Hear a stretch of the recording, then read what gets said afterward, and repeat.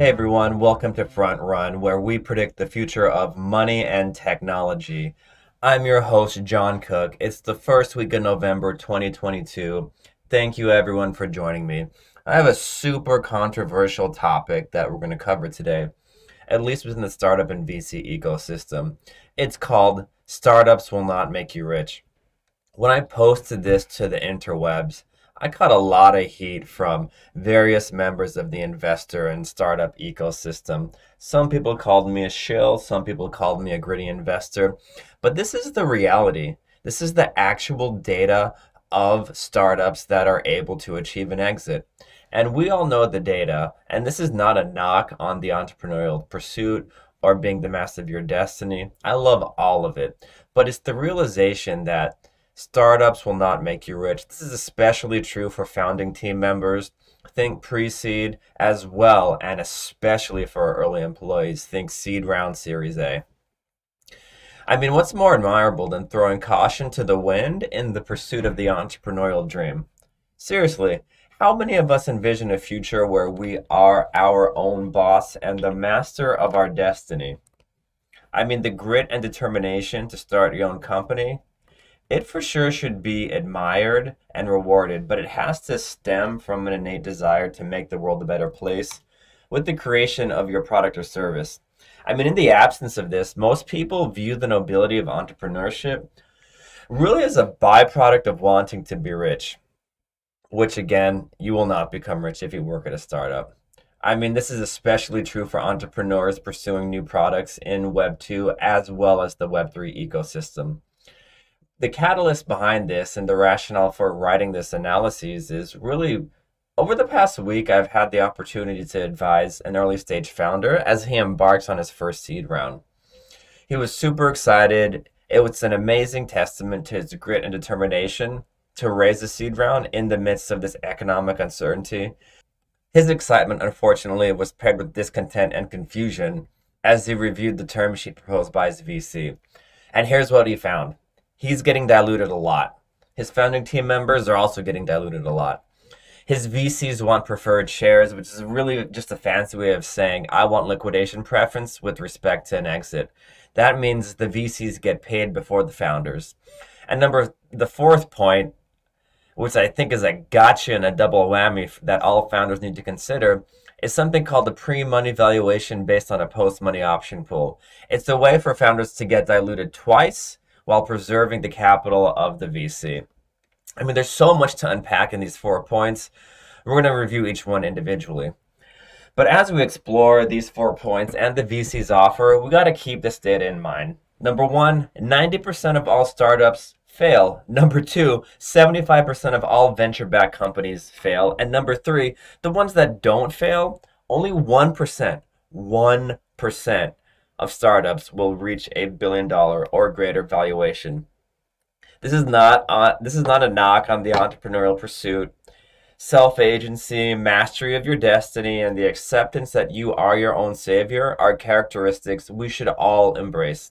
If you have an amazing idea that you think is going to revolutionize the world, then burn the midnight oil and get it done. But this is a warning that if your goal in creating a startup or joining a startup is to make money, then you should pass. Let's explore the first point of contention, which is founders getting diluted a lot. Okay. Most entrepreneurs and startup enthusiasts generally agree that dilution will occur as your company raises more money. But that's okay because in the aggregate, the fully diluted value, which is all of the outstanding stock that is issued plus all of the outstanding stock that could be issued, will increase each round. Simply put, your percentage ownership in the company decreases, but the aggregate value of your share increases. I mean, imagine you have a company with 10 million shares, 80% belongs to you, 20% belongs to the other co-founders of your team, perhaps burning the midnight oil while they work full time. Before you close the round, you have 10 million shares, but it's worth nothing, $0. Then you go to a VC, do the pitch, they love you, and they say, all right, we're gonna give you $2 million at a $5 million pre-money valuation. You celebrate and rejoice. But now you're diluted a little bit. And here's where the problems begin. At a seed round with the $7 million post-money valuation where the founder previously owned 80%, best case scenario, they're going to own between 50 and 60% afterwards, probably in the mid 50s. This is because the aggregate share count increases. It went from 10 million to 14 million, and the VC's got to get paid, right? So the aggregate shares owned by the founder in terms of percentage ownership decreased from 80 to maybe 55, 57. But the flip side is that the founder's now a paper millionaire. His shares, they're worth about 4 million bucks. Before the round closed, they were worth zero. I mean, this looks enticing, right? I'm not making a good case, but keep listening. You'll see why. If you play this out all the way through Series G, maybe 5 to 6 rounds later, the founder will probably own between 10 and 20% of the firm if they're lucky. But now it's valued at $1 billion. And this is what the VC typically says. 16% of 1 billion is worth way more than 80% of zero. And technically, the VC is correct. In this example, if the founder sold his company for $1 billion with a $7 million post-money valuation, he would generate about $570 million of new wealth. It's truly generational wealth creation. Even at a $1 billion with a B post-money valuation at a $1 billion exit, it would still produce $160 million of new wealth for the founder. Also amazing. The problem with this scenario is that it is the rosiest of rosiest outcomes. I challenge every listener to name one company that closed a $7 million round and was subsequently raised for $1 billion. I mean, you can name like what? 3, 4, 5, Instagram? It just doesn't happen. Startups eventually need to raise the second round, and here's the problem. Only 48% of startups who raised the seed round were able to raise the second round. And only 15% of startups within that subset of 48% went on to raise past the third round. It's undeniable. In a recent CB Insights venture capital funnel review of 1,119 companies, only 13 exited for over $500 million, and just 5 exited for over $1 billion. That's 5 out of 1,119. And can you name them? I'm sure you know them. It's Uber, Airbnb, Stripe, Slack, and Docker. So to every founder and early employee listening to this podcast, ask yourself, is my company going to be the next Uber? The next Airbnb? Have an honest conversation about your total addressable market and the company's ability to influence market share. My guidance to founders is to focus on exit values that are less than $100 million because that is truly where the majority of exits occur. In fact, the Founders Collective published a 2-year review of its exits and outlined that the median value was around $44 million. That's the median exit value of all companies in its portfolio. And when this Founders Collective fund looked at all of the exits that were under $100 million, it's even worse. The average exit was $28 million.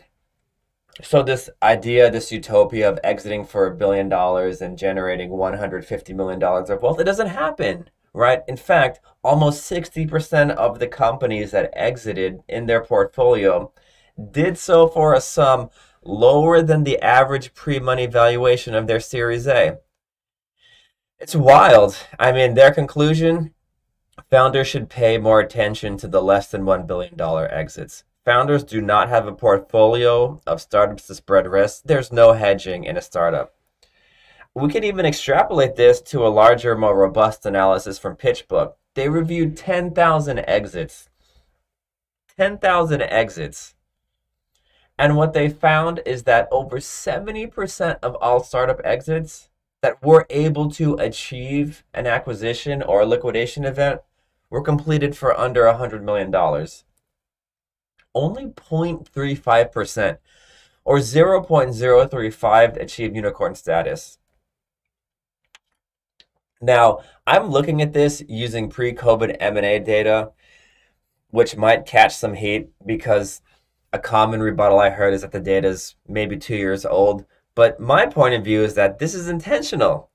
It is my opinion that the growth we experienced in 2021 through 2022 was really a byproduct of loose monetary policy. The wealth creation we experienced over the past 24 months in the public and private markets has been decimated by an about face of our central bankers truly on their quest for legacy. I wrote a lot about it in two other guides. You guys can read it if you're interested. It's called 40 Years of Failed U.S. Monetary Policy and Welcome Back to Work Diamond Hands. But we're seeing this manifest itself in real ways. This is not some fringe movement. In 2022, the contraction of valuations for pre-IPO startups was undeniable. Forge Global, which is a secondary market for pre-IPO startups, disclosed that companies on its platform are trading at a 41% discount relative to its last funding round. I mean, that means if you bought equity in a privately held company on Forge Global at $1 per share, today, the first week of November 2022, it's trading at 41% of a discount to that dollar. Absolute disaster. And their conclusion, the worst is yet to come. Forge Global essentially predicts that private markets lag public markets by about 1/4. My theory is that economic uncertainty is going to persist as investors continue to flee to safety. The cost of capital is going to continue to go up as central banks double down on funding rates on their quest to 2% inflation. I mean, practically speaking, guys, this means that the risk-free rate of return is going to go up. You can see this in 10-year government notes. It's currently yielding over 4% as public and private valuations go down on the backdrop of more macroeconomic uncertainty related to inflation, supply chain issues, flat wage rates, and global uncertainty with respect to Russia, Taiwan, and more.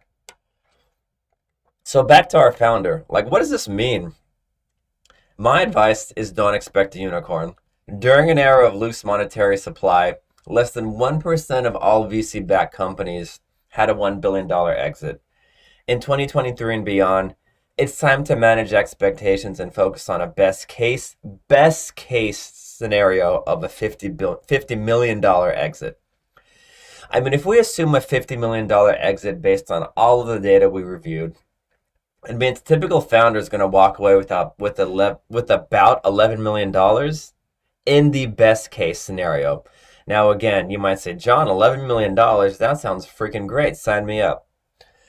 But pause for a moment and consider the funnel from seed to acquisition once you're able to get to Series C is 15%.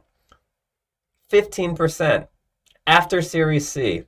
And this takes into account that the average time to exit is 11 years. There is an opportunity cost founders and early employees need to consider relative to their earnings potential. I mean, think about it. What would your earnings potential be if you went to work in finance, consulting, or big tech? Compare that against working at a startup or joining a startup. Is the risk of potential income that you might lose worth it? Hell, can you even afford it? With this founder, we're framing the opportunity cost against compensation at a big tech or management consulting firm. The numbers I'm about to provide, I think, are actually a little low, but they serve as a reminder that founders are giving up a stable income stream for substantial uncertainty. This uncertainty is way more measurable, quantifiable, and apparent for experienced hires who want to quit their company and start their own company as an entrepreneur. I mean, consider someone working in big tech finance consulting for 10 years. These people command a compensation between $300,000 and $400,000 a year, if not more. That means over an 11-year window, they're going to earn somewhere between $3.5 and $4.5 million. That's great. I mean, if they have the courage to leave their golden handcuffs and pursue a startup as a founder, they're going to encounter two challenges. Number one, in the beginning, they're going to earn $0. $0. Founders I know went to start their own company. They literally paid themselves nothing for the first couple of years, and they have to draw on savings. But eventually, as the startup grows, their VCs will grant them a salary that will be less than what they make at big tech 100% of the time.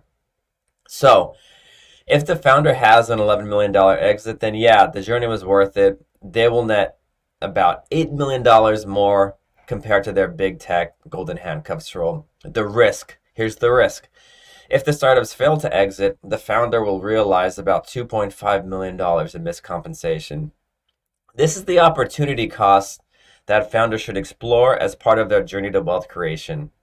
It's the risk reward profile relative to working at a Google, at a McKinsey, or the best case, highest paying firm that'll hire you.